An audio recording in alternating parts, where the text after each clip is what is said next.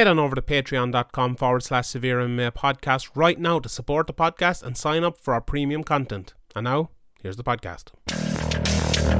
The pride of Limerick, a young man named Sean Sheehan. The MMA media, Don Graham McDonald.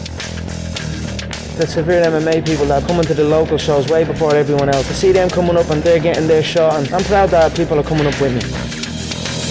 Welcome everybody. It's episode 205 of the Severe MMA podcast. My name is Sean Sheehan, joined today by the Wan-Bissaka of Irish MMA media, Graham McDonald. As we talk about what we can talk about this week on the Severe MMA podcast, we look back at the UFC card from last night. It was pretty mad. No UFC card next week, so we'll get into this one fairly big. There's lots of fight announcements came during the week. We'll talk about all of those. Bellator had a fight of the year contender on Friday night on Sky Sports, and loads of other things as well. I suppose before we kind of get into the UFC and our main topic, ONE FC is on right now as we speak, so hopefully we'll get the results as we go.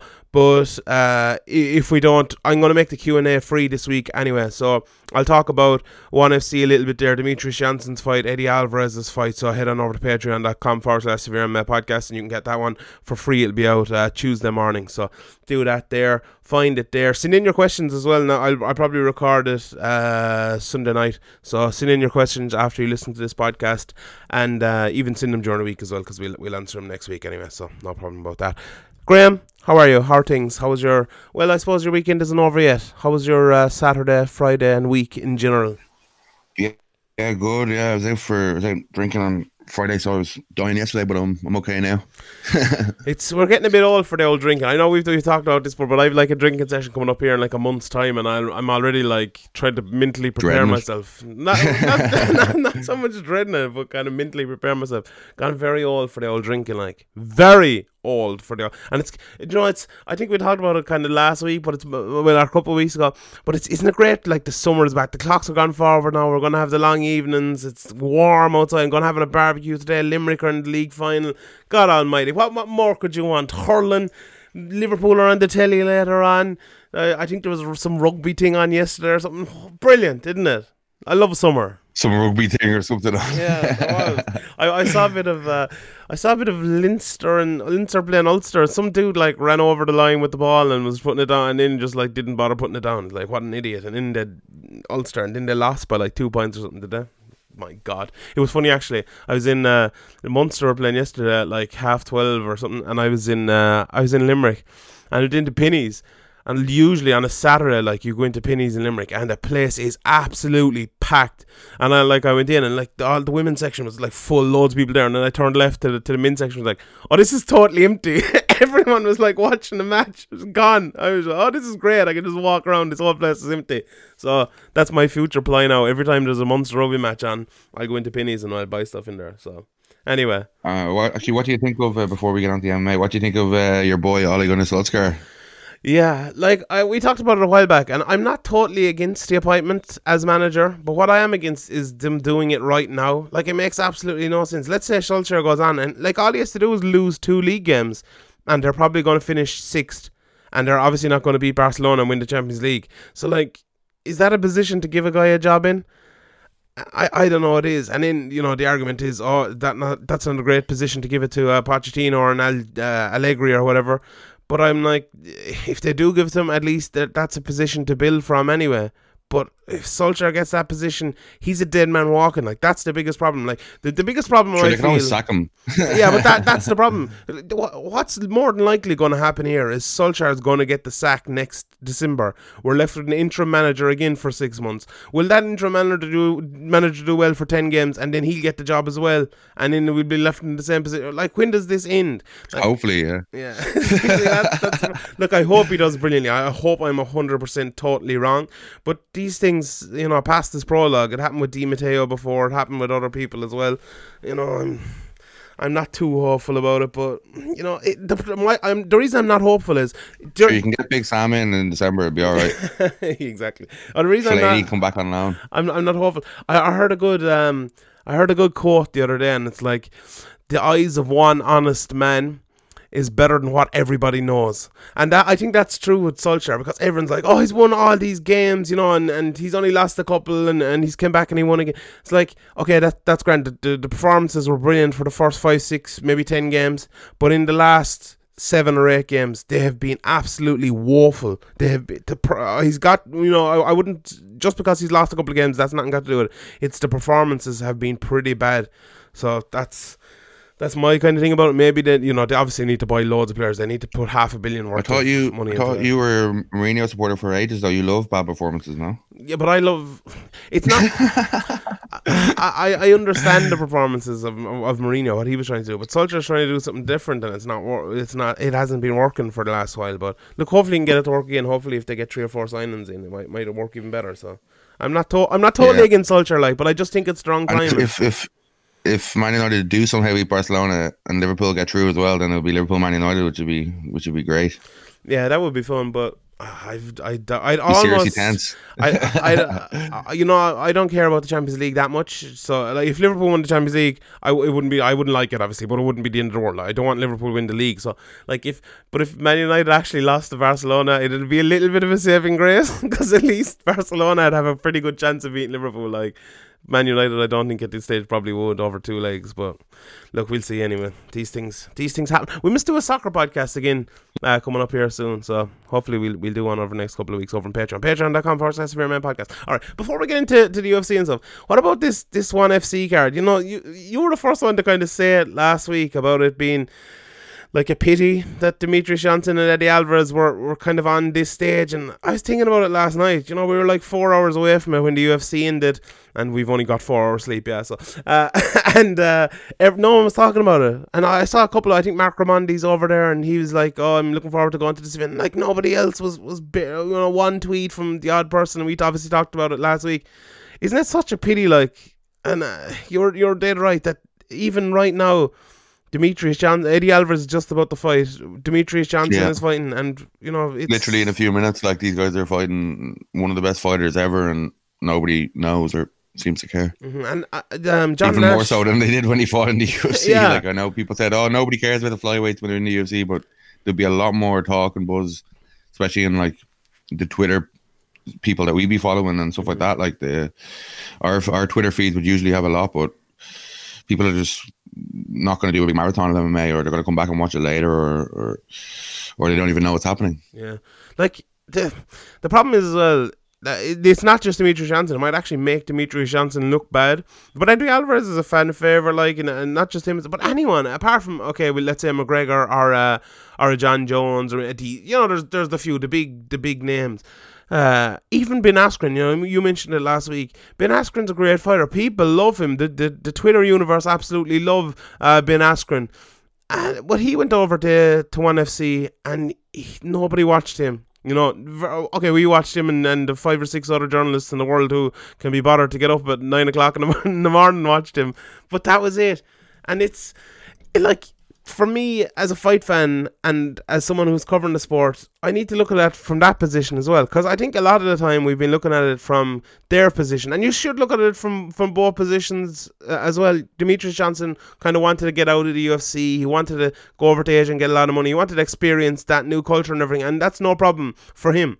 But that's his point of view. But from our point of view, I want to see Demetrius Johnson fighting the best. I want to see him fighting Cejudo again to right that wrong. I want to see him fighting, TJ Dillashaw or Marlon Moraes, or down against Joseph Benavidez again. I've always wanted to see that third fight. I want to see him fight Formiga, who he's never fought.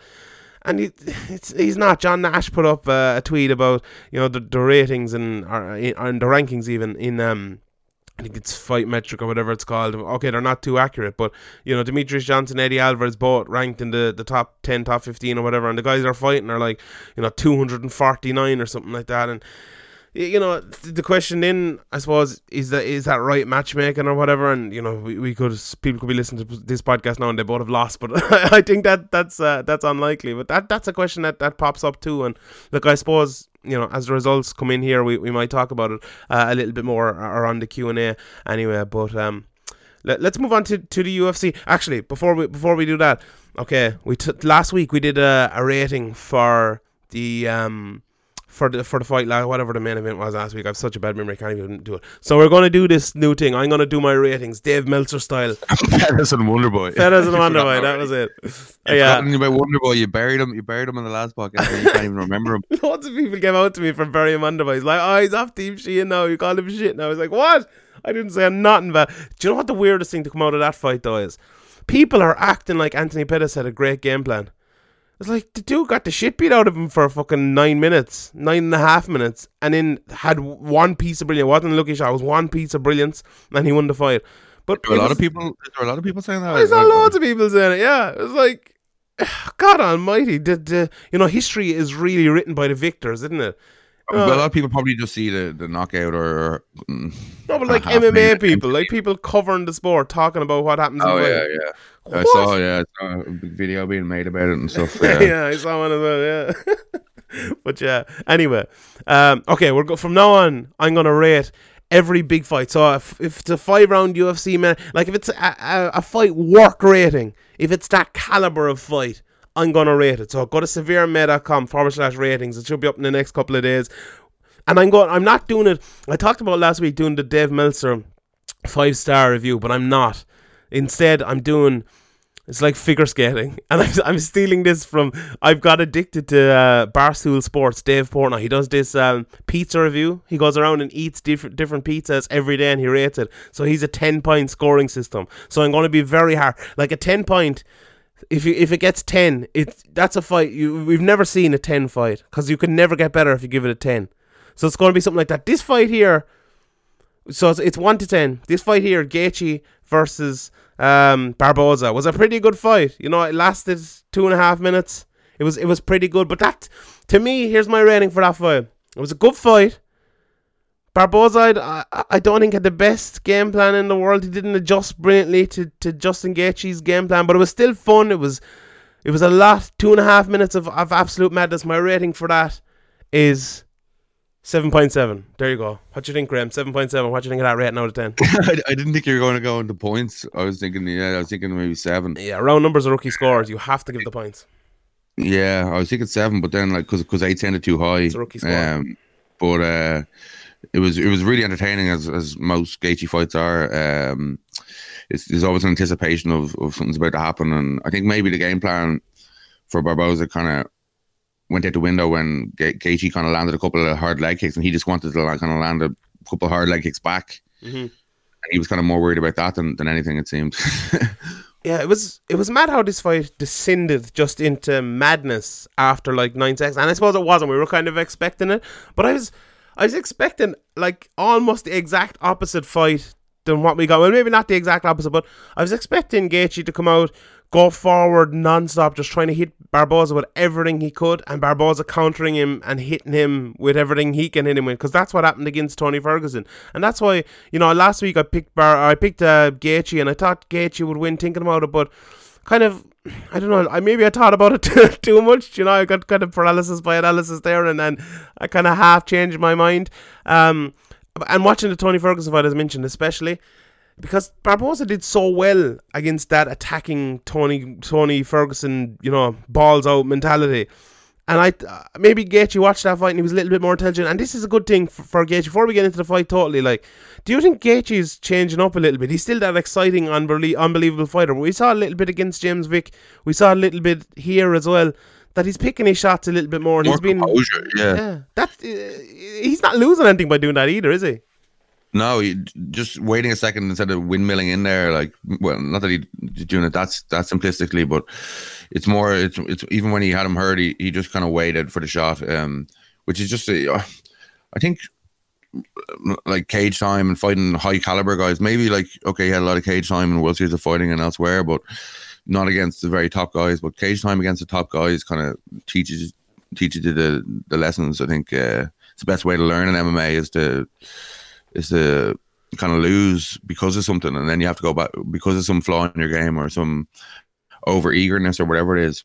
So it's good that he's not just like, oh well, I got caught and everything I'm doing is perfect. He's obviously working to try and become a better fighter, and a lot of guys kind of can in his position where the guys are like, oh, we can't wait for a Gaethje fight. It's going to be an absolute war. They can kind of get drawn into that and kind of be influenced by the anticipation and the fans and stuff like that. But it's good that he's kind of shown the intelligence not to, and maybe in the future we'll see him mixing in his wrestling if he needs to, which we've always kind of talked about. He's a very good wrestler, but hasn't really used it in the past. Mm-hmm. So if he can keep being patient in there and mixing in a bit of wrestling, make people or his opponents think about not just striking, then he's a very difficult fight for anybody. Yeah, like I remember after that pressure is it's really hard to overcome that at the start. I think it's really hard, because I remember we were talking about Gaethje after one of his losses, and I'd say 5 or 6 people sent in questions about should Gaethje use his wrestling more, should he change his style and everything. And I think we said exactly kind of what he did. He shouldn't change. What makes Gaethje great is his forward motion, his insanity, his balls out non-stop going forward game. But he needs to add a little bit more nuance to it. Pick the shots a little bit better. Come forward, but come forward with a jab and a 3 or 4. When a guy's backing out, as we saw Edson Barboza do, keep following him and hit him with those big shots and win that war. And that's what he seems to have done.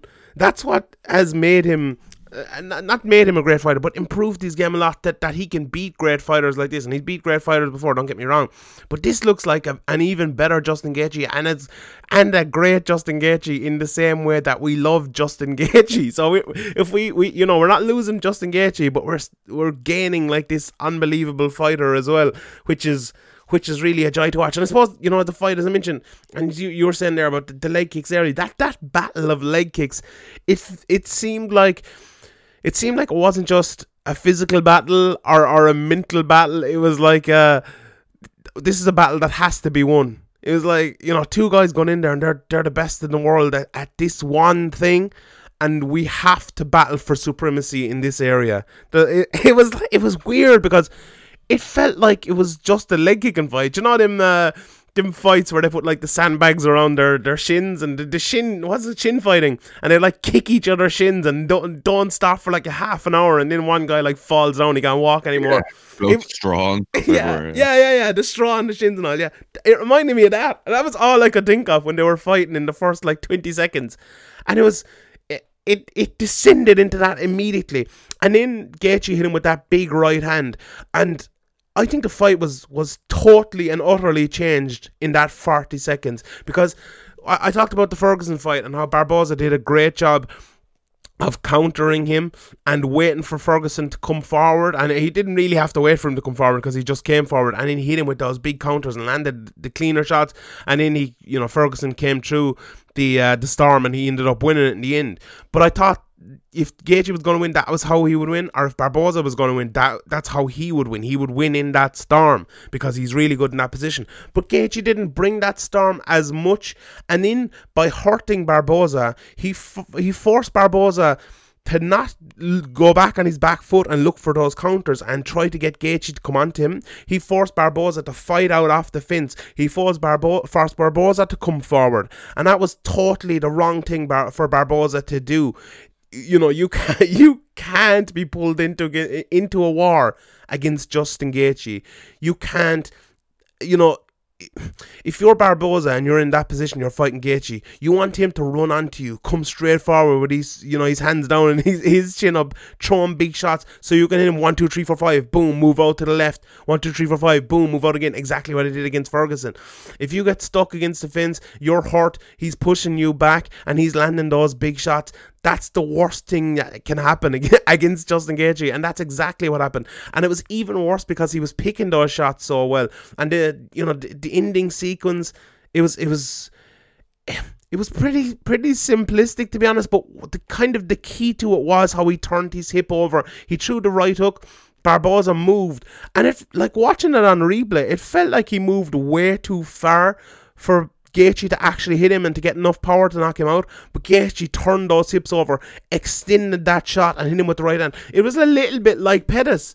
the way Pettis broke that distance by extending with the Superman punch. It wasn't quite a Superman punch, but it was like a leaping right hook. He just launched his hips forward, and it shows as well, I think that does, how good of an athlete Justin Gaethje actually is. Something we forget a lot, isn't it? Gaethje, we just think of this forward motion madman. But this dude is a really good athlete. Yeah, and people kind of forget about the wrestling as well. And he is a well-rounded martial artist. He just chooses this style. It's not like this is the only style that would work for him. Like, if he really wanted to, like, for example, do what Overeem did over the years and kind of become a point fighter in certain fights, I'm sure he could do that. I have no doubt in my mind that he could land leg kicks on the outside, like land some strikes, land some takedowns, control. Like, but he doesn't. That's not his game. That's not what's worked for him, and it's not as exciting. So I hope he doesn't. But in certain fights, he might have to. When you come up against the very top guys, and they're studying their camps and they're studying your game, and sometimes if you come in with the same game plan too many times, people will just counter it and mixing it up can throw people off. And I wouldn't be surprised if we see that in a Justin Gaethje fight soon. But I think for 90% of the time at least he's going to be, especially when he's not fighting the very, very top guys, he's going to be in these really exciting fights. Yeah. And that's great. Like you need guys like this. Like UFC need guys like this to main event cards, guys who you can run a really good highlight reel on the promo. Like you have Barboza, loads of highlights throughout the years, and you have Gaethje. You need guys like these guys. Yeah, and Gaethje is that one guy as well who has kind of a stupid nickname that probably he gave himself, but he deserves it. He deserves it because he is the highlight. Justin Gaethje really is the highlight. He's such a great fighter. He's the one of these, and I've been thinking about tweeting this, and I know people will get mad, but I really think I think I've said it before, I really think he's the modern day Diego Sanchez. And that is absolutely no slight. I love Diego Sanchez. I really think he is that though. Because Diego Sanchez, let's not forget, Diego Sanchez fought for the UFC lightweight title. He fought against BJ Penn in a war of a fight. Okay, BJ Penn beat him. And I'd be surprised if Justin Gaethje actually won the title. But he might. But Diego Sanchez was a really good fighter, and he became this absolute madman legend of a fighter for his time. If you look at the technique of the two guys, it's incomparable. But I really think he is that modern day guy, and I love it because MMA is a sport which, okay, it changes so much, it improves so much, and maybe there's a thought that you can't have a guy like this who's an absolute madman coming through, and MMA is definitely getting a little bit more.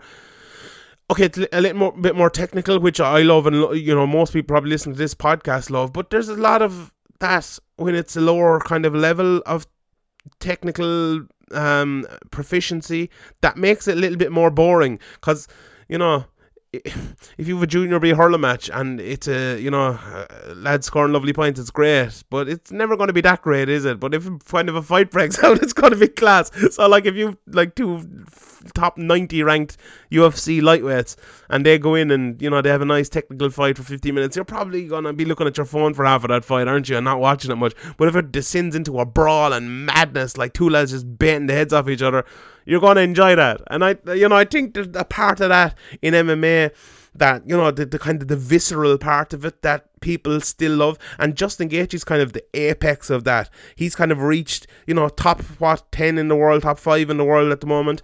And it's great to see that kind of staying in there, that rawness and that madness is still part of MMA. But I mentioned the title there, and okay, Justin Gaethje's not going to be fighting for the title anytime soon, I don't think. But how do you think he'd get on against the likes of Khabib Nurmagomedov? We've talked before about how you beat Khabib is probably forward pressure and not letting him take you down. Justin Gaethje, as you mentioned, really good wrestler. How do you think you do against Khabib?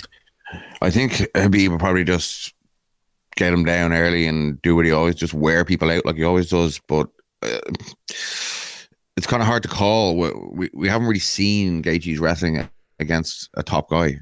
Yeah. We've seen it.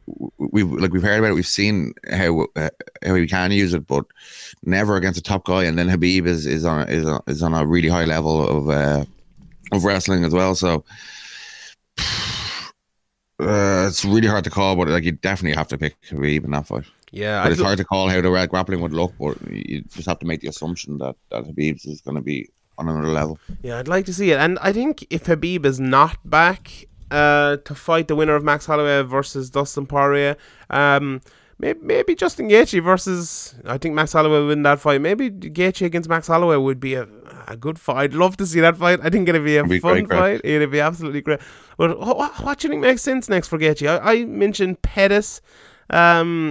I saw a few people mention a few different names as well. Maybe Poirier again, if Poirier was to lose, even because because Poirier beat him, so that might make a bit of sense then. Or I saw a few people mention Gregor Gillespie to kind of test him against that wrestling, and that'd be a big fight for Gregor Gillespie. But what do you think? I don't think that's the fight to give Gregor Gillespie, but I don't think he has the name for Justin Gaethje to want to fight him or for it to make sense to make that fight right now. But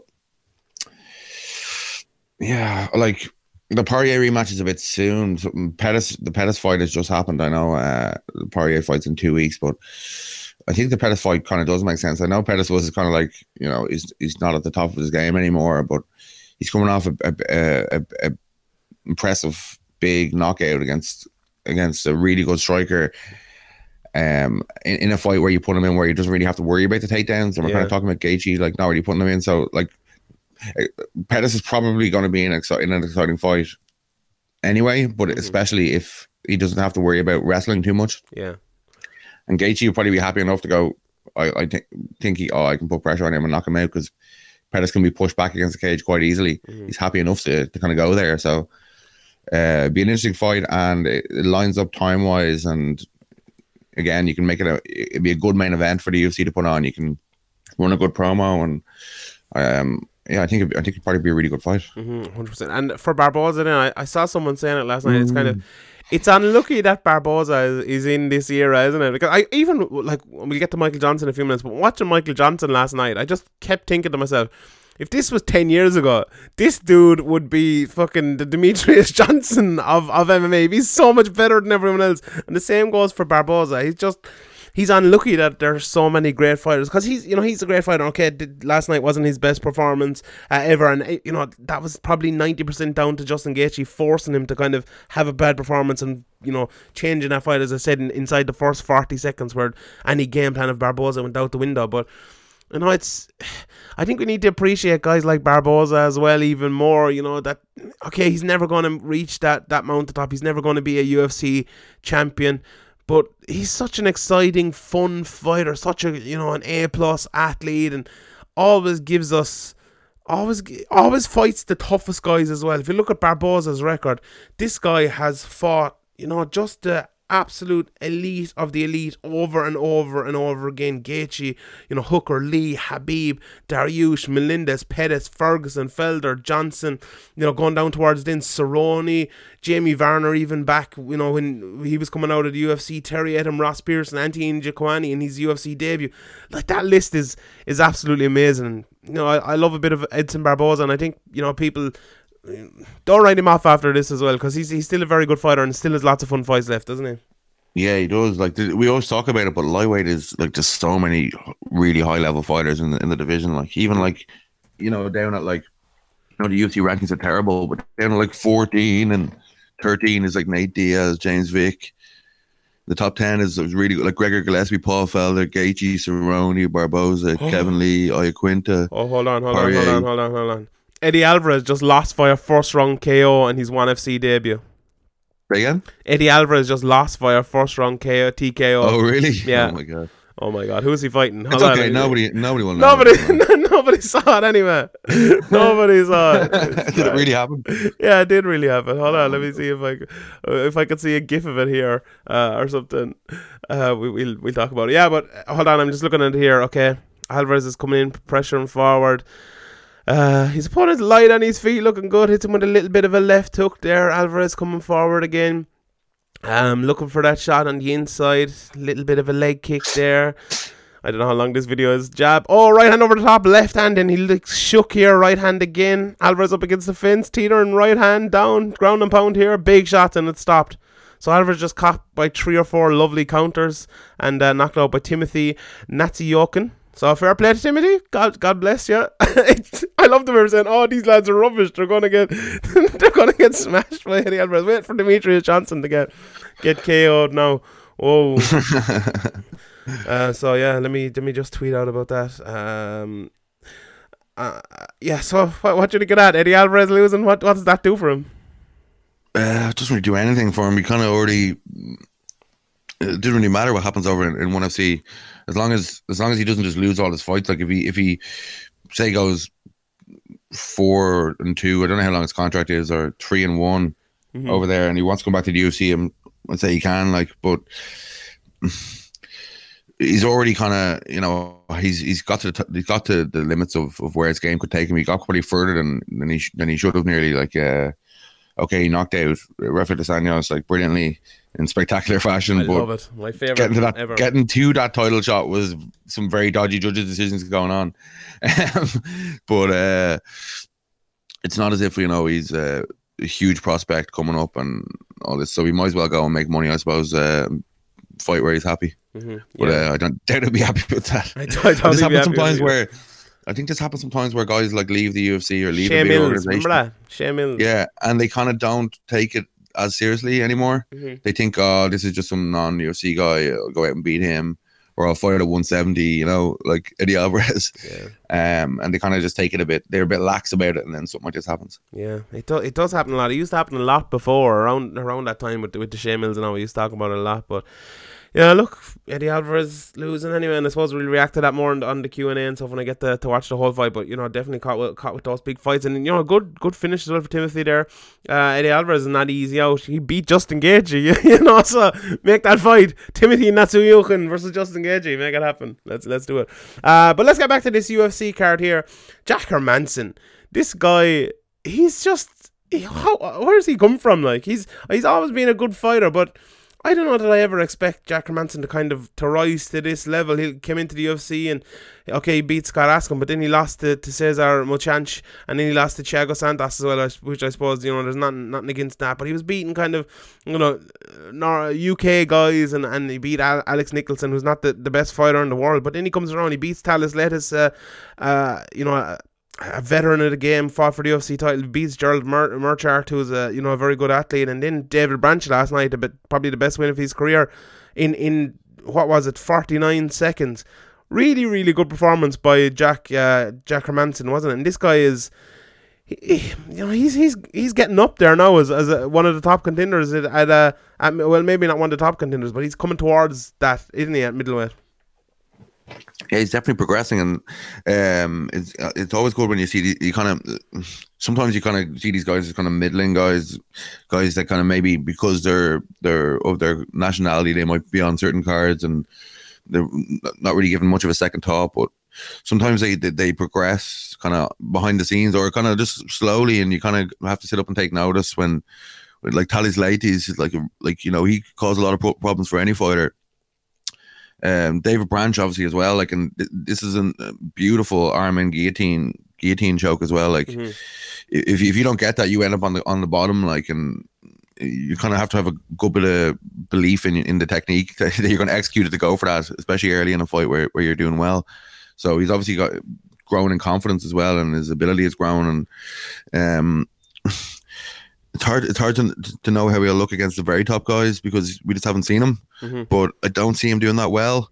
But outside of the very top guys, like the kind of top 6 or 7 or 8, like, yeah, he's just after beating David Branch. He's a roughly top 10 guy. And how would he do against Brad Tavares or Antonio Carlos Jr. or Uriah Hall? Yeah, I think he could do pretty well against all of them, beat all of them. I like that Uriah Hall fight.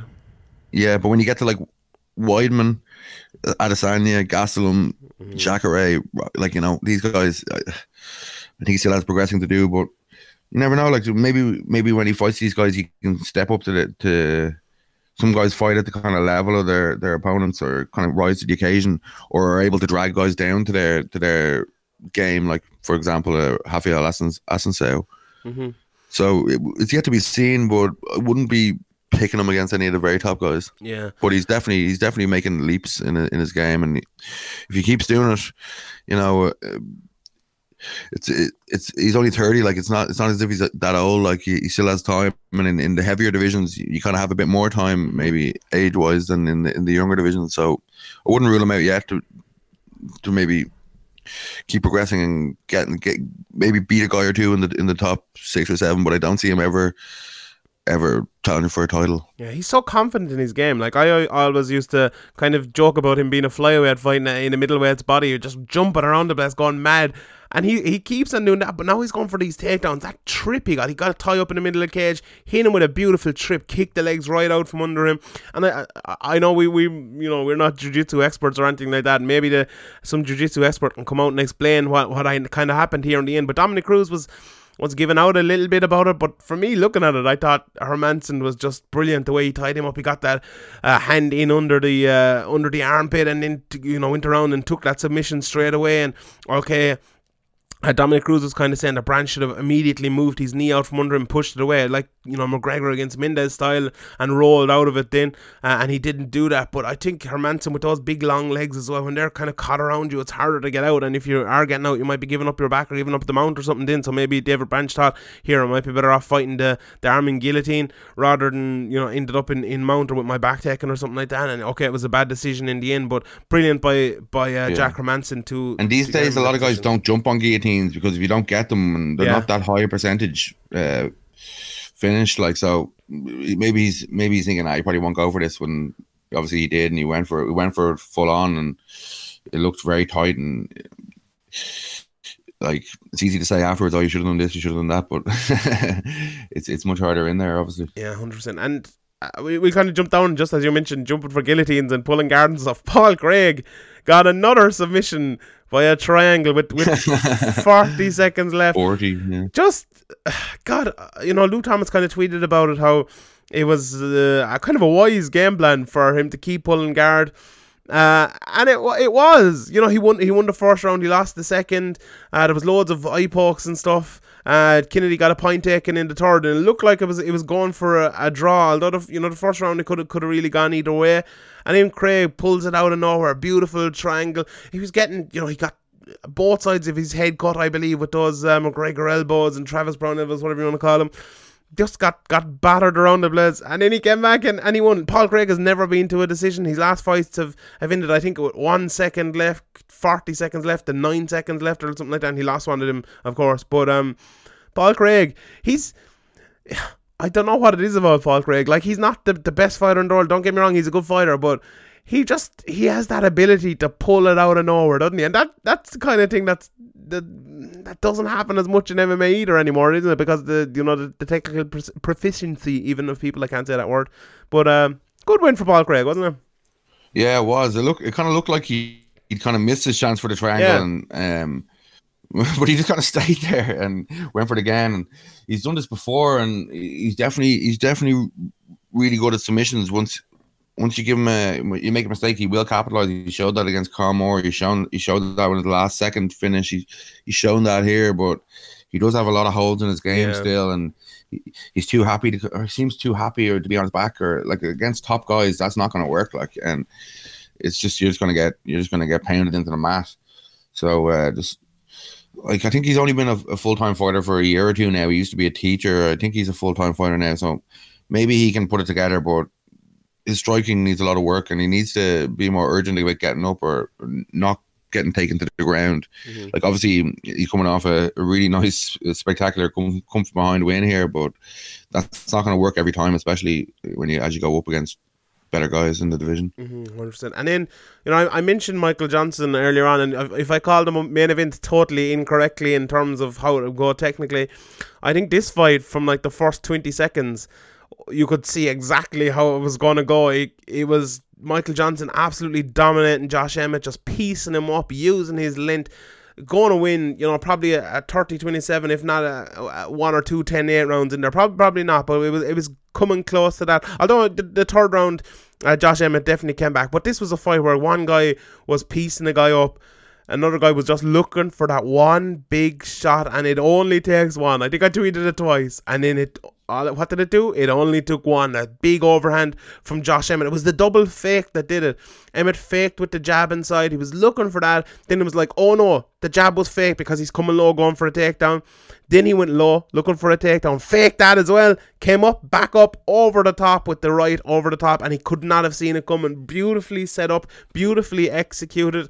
tough one for Michael Johnson because he was winning that fight. Well, it was probably, I said 30-27. It was probably going to be 29-28, maybe 29-27 if Judge was feeling generous. But Josh Emmett, who knows, because the judges don't seem to be able to add up 10s and 9s on this card. There was one of them. I think what happened, was there a 10-8 or something? I saw someone giving out about that. No, well, yeah, one of the judges. There was a scorecard posted online, and he didn't add up the 10s and the 9s correctly, but luckily it didn't affect who won the fight on his scorecard or in general.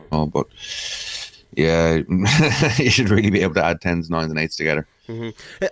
This fight, it just shows in MMA you can be like a technically better fighter, you can dominate a fight, but you can knock a guy out with one shot. Like it's not just, oh, I'm looking for that one big shot to knock him out. That's an actual game plan. Like, that's a way of actually fighting. And I think as well, maybe Josh Emmett wasn't given enough credit for kind of waiting to up the pace in the third, because as I die here, Michael Johnson, we've seen him before.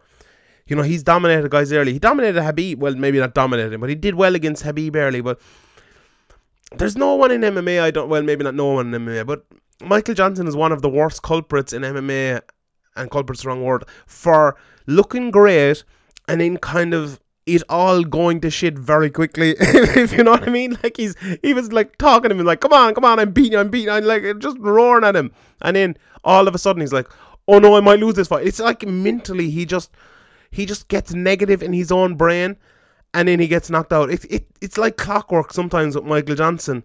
And if he doesn't get a guy out of there, this happens to him so many times. It's happened to him so many times now that it's not a coincidence anymore. And like, take nothing away from Josh Emmett, but it was Josh Emmett's forward pressure and his additional output in the third round that did it.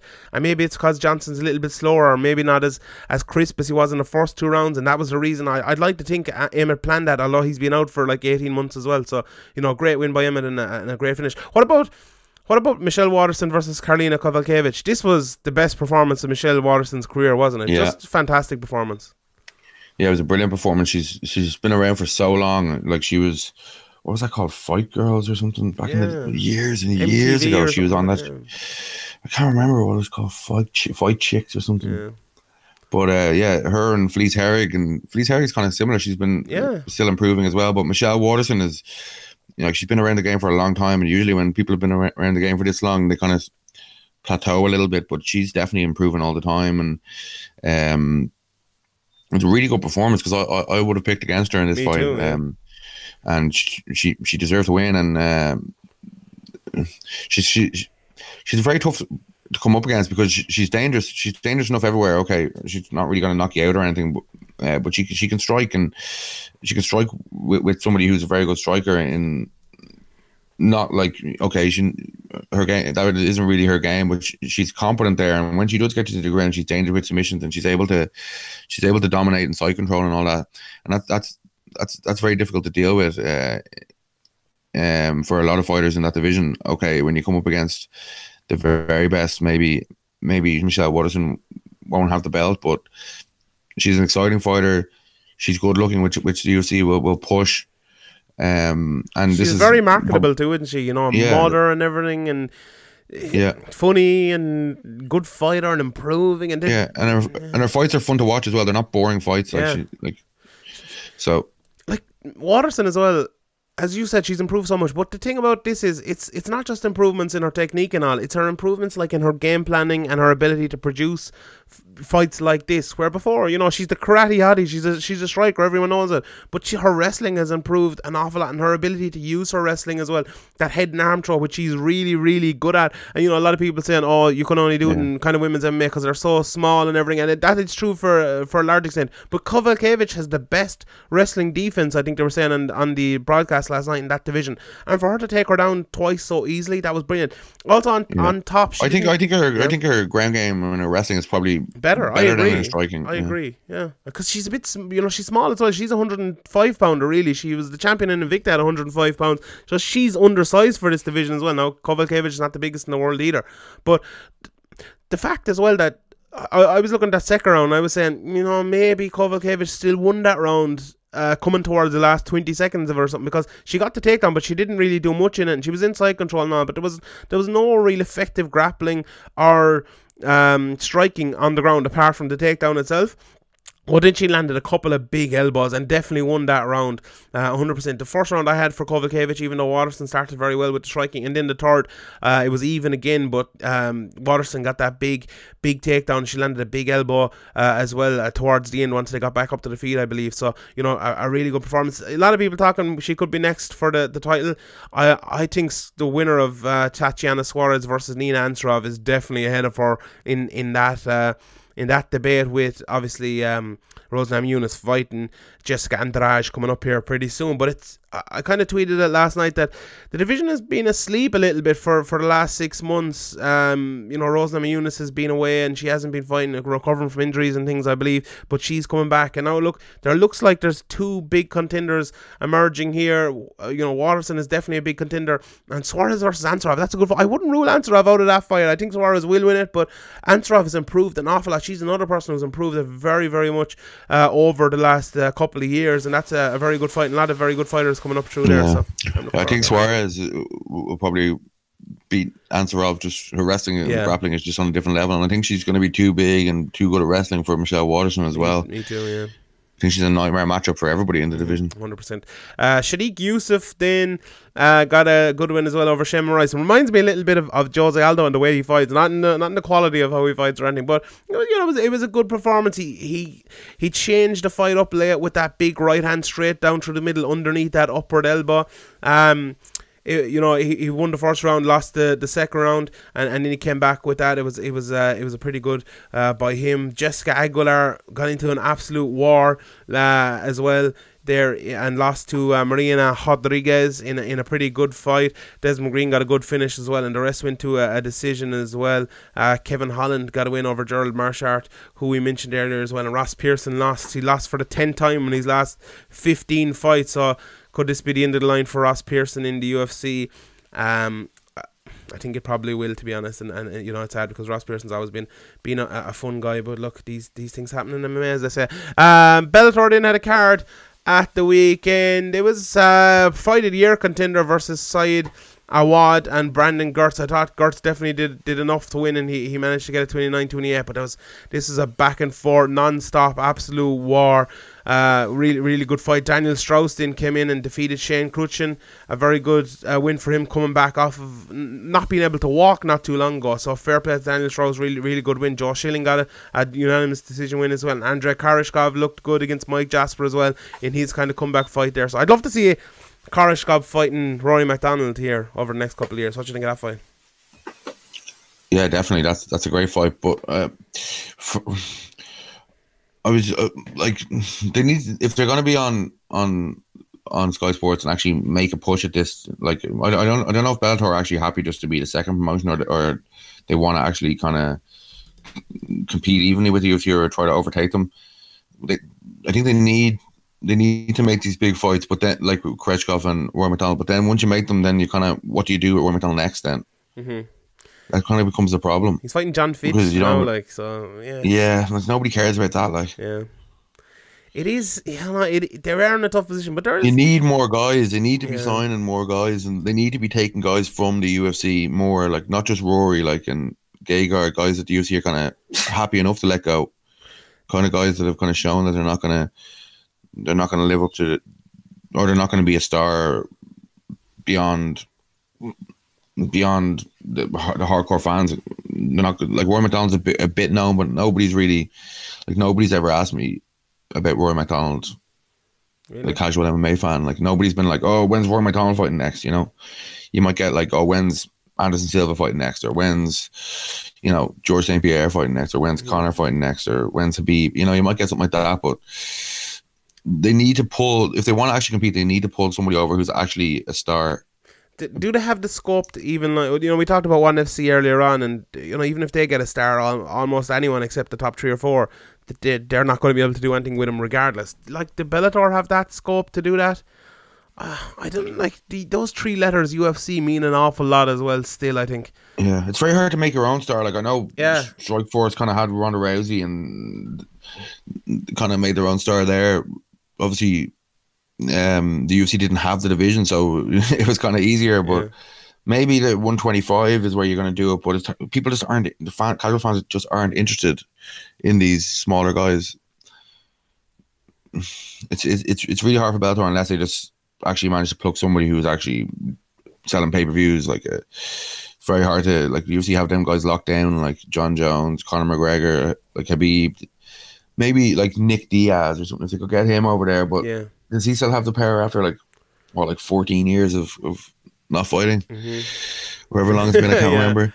Like, it's an interesting one, really, isn't it? It's really tough. Like, if they want to compete, they got to make moves. Like, having a TV deal is great and all that stuff in the UK or in the UK and Ireland, and being on TV in America. But if you actually want to make a go of it with the UFC, which maybe they don't, maybe they're happy to just, you know, with their numbers and what they're doing and how it's been running, and maybe that is the case, and that's fair enough. But I think it'd be good for MMA, it'd be good for the UFC to have a rival like they did, like with Pride, and even with Strikeforce, when they had the kind of like Fedor, and they had when people actually cared about Fedor, and he was relevant, and they had a few guys, like they had a heavyweight tournament, they had like Cormier coming up, they had Josh Barnett, like they had a good heavyweight tournament, and they had some good guys. But now when you look around, maybe we're just missing some guys that they could sign that are going to be future stars. But I think you're going to have to, if you want to compete and you want to get the best guys, you're going to have to pay them a lot of money, and to get them from the UFC, maybe like Trump did when he had Affliction. But that's, I don't see that happening with Bellator. They seem happy enough to just kind of do what they're doing. Yeah, I agree. Like, it'd be healthier for MMA though if they did try to challenge the UFC. It'd be healthier for both promotions. I don't know if it's possible though. I'm not even sure it is possible, because as you said, you hit the big problem there. Like, if Rory McDonald, let's say he was a big star, who's he going to fight? You know, because big stars need big competition to draw big numbers, unless you're a Floyd or a Conor or Manny Pacquiao or whatever. You know, John Jones, how much did he draw against Anthony Smith? Probably not as much as he drew in, you know, his Cormier fights or whatever, his comeback fights. So that's an interesting one as well. I suppose, like, even like when they sign guys like Rampage, or they sign guys like Tito, or they sign guys like Darth Bader, like even Rampage would probably be the biggest kind of past star out of those three, or no, Tito probably, but recently anyway, you might say, oh, Rampage Jackson's a big signing, but when he goes over there, it doesn't really affect their anything. It doesn't affect their, like, they don't sell loads of pay-per-views, their numbers aren't really affected on TV. It needs to be somebody who's at the top of the game now, not who's like a legend, because it's tough though. Like, you know, as you say, like, if you do get this guy, like, you got to say, oh, I'm gonna give you this much money, and you got to have guys for him to fight. You're not gonna just put him in there against crap guys, and then people will lose interest. You know, even if you have somebody like MVP and he's in there against a bunch of guys nobody's heard of, people get tired of that pretty quickly. Yeah, definitely. But like, MVP is the one of the guys though that they could make something of it. They could, if they manage him correctly. Like, they've kind of, I don't know who's botched it. Maybe it's his side or their side or both sides, but he shouldn't still be in the situation where he's fought Paul Daly and nobody else. Yeah, but he's going to be who's he fighting next? He's fighting what's his name? Ex-UFC or ex-Bellator champion Douglas Lima next. So that's going to be an interesting fight. Definitely an interesting fight. And as well, Demetrius Johnson. These kind of fights should have happened before. Like, you know, there was a bit of hype behind MVP before, and now it's kind of died. Even though he's not died, but it's kind of gone down a bit. Even though he's just after having the biggest win of his career, people are kind of fed up, or just kind of exhausted, or just not as interested as before. Demetrius Johnson just got knocked out in the first round. Nah, when he joking. No, he won by guillotine. Yeah, I was hoping you'd go like, I was hoping you'd buy that there, but no, you didn't. You just saw that straight away. Yeah, he lost, or he won by guillotine in the first round. Yeah, the McKinsey team. He lost. McKinsey team.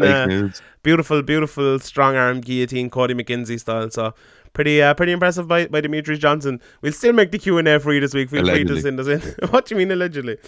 I didn't see it. I lied once, yeah, but it was good. It was good. You mentioned John Jones there, and before we kind of get to the questions, let's mention a couple of these fights that were announced during the week. John Jones, being the best heel in MMA that he is, kind of said, "Oh, how would you think about me fighting Stipe in July?" And then, like, an hour later, it was announced that he was actually fighting Thiago Santos. what do you think about that? What do you think of this Thiago Santos fight?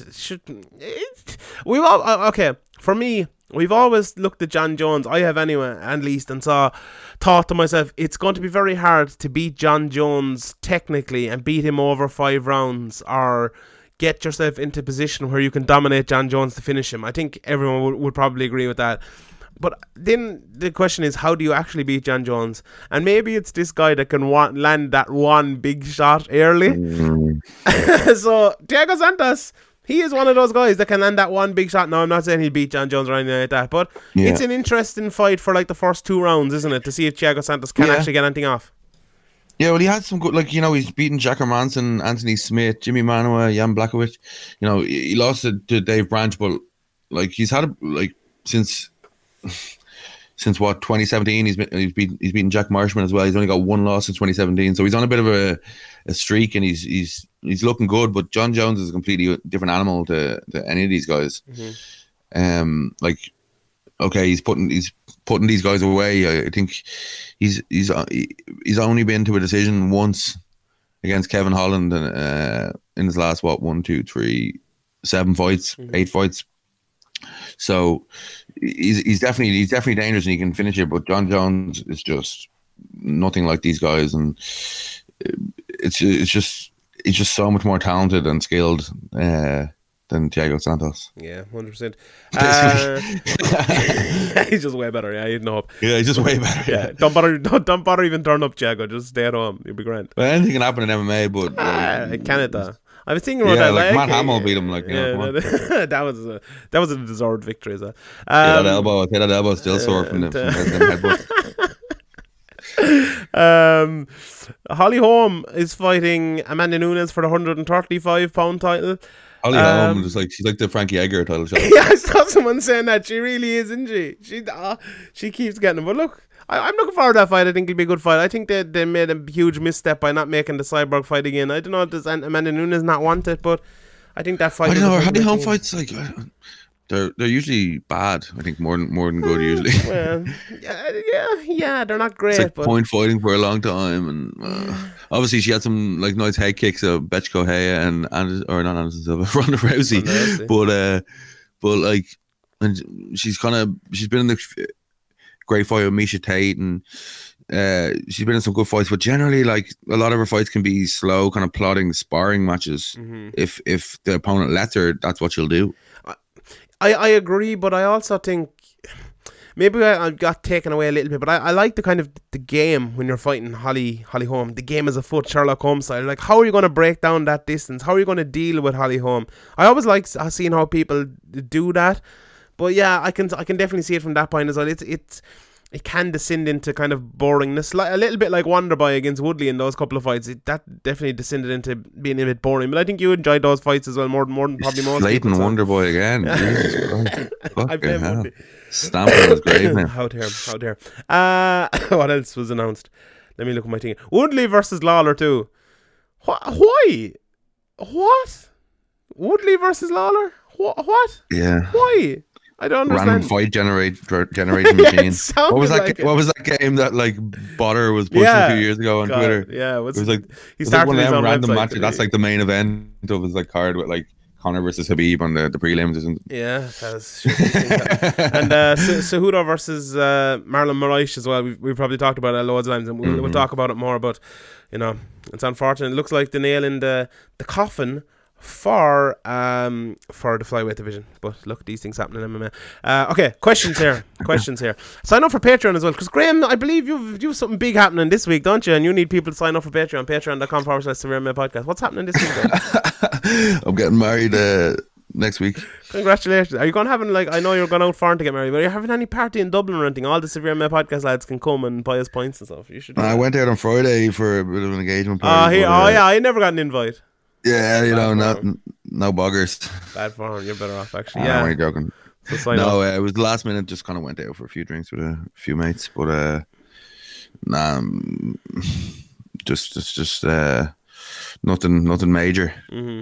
Sign up on Patreon, isn't it? You're gonna do a wedding paper. Yeah. We got points to pay for. Points to pay for, exactly. All right. First question here over on Twitter. Who was it sent it in? They asked how do you think the Liverpool match will go this evening anyway, just to give us an excuse to get that out of the way. I don't like when after these international breaks, it's always kind of makes it a bit more unpredictable, I think. Teams can kind of be sluggish and the game can kind of be a bit dire. I see this maybe being like a 0-0 or something. If the game starts off slow for the first 20 minutes, it could just turn into like this 0-0. But I do think Liverpool have like their team is a lot better than Spurs' and I think Hugo Lloris is rubbish, very dodgy at the moment. Someone argued with me once that he was better than David De Gea. I'm like, what is your problem? Like, he's well, maybe when at the start when De Gea came. No, this was like a year ago. Oh no, okay. No. Yeah, he's shite.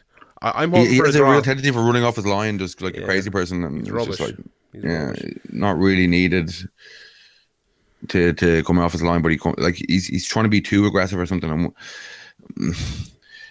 Okay, these keepers that are playing on the front foot, they're going to make mistakes, and you got to accept that. And even the best in the world are going to make a few mistakes every season, and that's part of the game you're playing. But Lloris is making too many, I think. Yeah.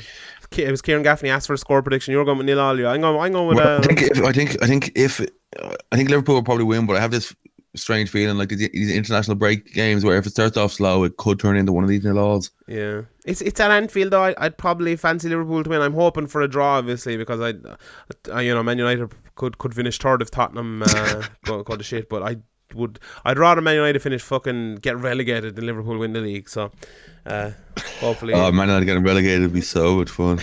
Oh God, Liverpool win the league would be the opposite of that. It'd be like the worst thing that's ever happened in the history of mankind. What if Liverpool won the Champions League and the league? Yeah, that'd be fairly insufferable. I wouldn't care too much. Like, fairly insufferable. As long as they don't win the league, as long as the Champions League doesn't even matter. The Champions League they won that. Of course, the Champions League is the most important trophy. No, to me, the continental versus the provincial. How dare you? Okay, let's get into a few of these Patreon questions. Sean Denny, are Keith Peterson and Jason Herzog even the low-key best refs in MMA at the moment? Yes. Jason Herzog's the best anyway. Keith Peterson has improved an awful lot as well. I think he's very good. He's still prone to a little bit of madness, but no, he's probably number 2. I think Jason Herzog. Why can I not say his name? Herzog is by far the best. Bring back Kim Winslow. That's what I said. That is a fact. I agree with that. If Big Francis is fighting JDS as well, where would he stand in the all-time heavyweight GOAT list? Well, good, easy now. But yeah, he definitely gets to get himself a title shot as well. I like that. Who do you think will win that fight? JDS and Big Francis. Big Francis. Early pick, I go Ngannou, but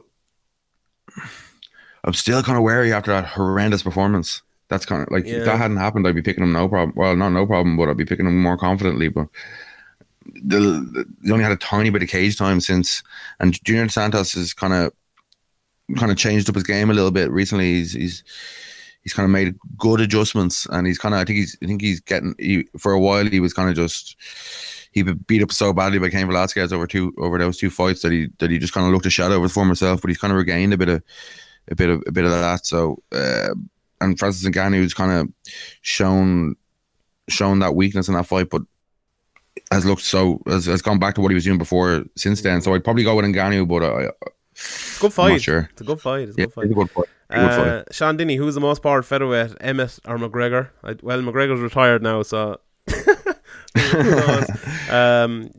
Probably McGregor. We did a podcast on the McGregor retirement as well over on Patreon. Myself and Phil did one, so if you want to listen to that, he'd be there. Will Conor McGregor be back? Yes or no? Yes. Yeah, I think he will as well. Should Paul Craig save his energy and only throw up triangles in the last minute of the fight? Yeah, it seems to be what he working did. over him. Yeah, that is what he did. Oh, I like this from the soup lad, Kieran Stapleton. Would you give a limb to watch Robbie Lawler versus Justin Gaethje? I fucking would. Yes. Definitely not. What? Why not? Give a limb. Give it a limb. Yeah, fair enough. Thomas Laney, how good was an eye poke in a few seconds and you're left without an arm. How good was Jack Hermanson tonight to submit a high level Gracie black belt as on another level? Where do you see him in the next 12 months? Who's for him? Yeah, it's where do you see him in the next 12 months? He looks like a guy who's okay. You said it earlier on. Maybe he's not going to be a champion or anything like that, but I wouldn't put it beyond the realms of insanity for him to fight for a title maybe, or fighting a number one contender fight. There's lots of good guys there. Paulo Costa, I think that'd be a good fight. Derek Brunson, as you mentioned, Brad Tavares is kind of the yardstick for middleweights. One of them next maybe, and then maybe move him up. Obviously Gastelum is fighting Adesanya coming up here pretty soon. So, lots of good fights for Jack Hermansson coming up here soon. All right, as I said, the Q&A is going to be free this week, so Tuesday morning, head on over there and give that a listen. If you have any more questions here on Sunday night, send them in. And there you go. Limerick are going to win the league today. I was supposed to come up, but I had a few technical tweaks getting there. So unfortunately, when does the cup start? This is kind of the cup. The league is kind of the secondary thing, but Limerick have won the league since 1997. Obviously, they had won the All-Ireland since 1973 before last year. So if they could win both in the space of 6 months, it'd be like the most insane. Like, for me, as a Liverpool fan who was born in the late 80s, you must understand like that you'd be kind of shit for years, but been hoping to get a great team, and then you kind of have got a great team. No, I'm this is not a slagging. This is just true. Like, you were shit for years, like, and now you've like a great. Like, I don't know about that. Like not like Limerick shit. Well, yeah. Well, there's a lot less hurling teams, but now Limerick have the best team in Ireland. Like, it makes me so happy. It's so great. They're probably going to win today. Okay, they might lose, but who cares anyway? Well, I care, but they can be league champions of Ireland, of the world. Yeah, they're world champions. Like, Limerick are reigning hurling world champions. They are. Like, I'm going full American football here. We're the champions of the world. It makes me so happy. I've dreamed my whole life of having a team as good as this, and now we have it. It's great. So fair play to Limerick. Thanks everyone. More dreams coming true in Dublin for Sean Sheehan. Yeah, although I'm not going today, so that's unfortunate. But we actually, a couple of Limerick hurlers actually listening to this podcast as well, so a shout out to them lads. Congratulations on the win today. Fair play, even though it hasn't happened. Gone out now having a bit of a barbecue and stuff. So bit of crack, Graham, of this beautiful summer's eve. Congratulations on the nuptials coming up this week. I hope she doesn't run away at the altar or anything, which she probably should do if she knows who she's marrying. But fair play to you anyway. Thanks to everybody for listening, and all that's left now is the inspirational quote of the week. Sometimes what you're most afraid of doing is the very thing that will set you free. We'll see you next Tuesday, or probably Sunday.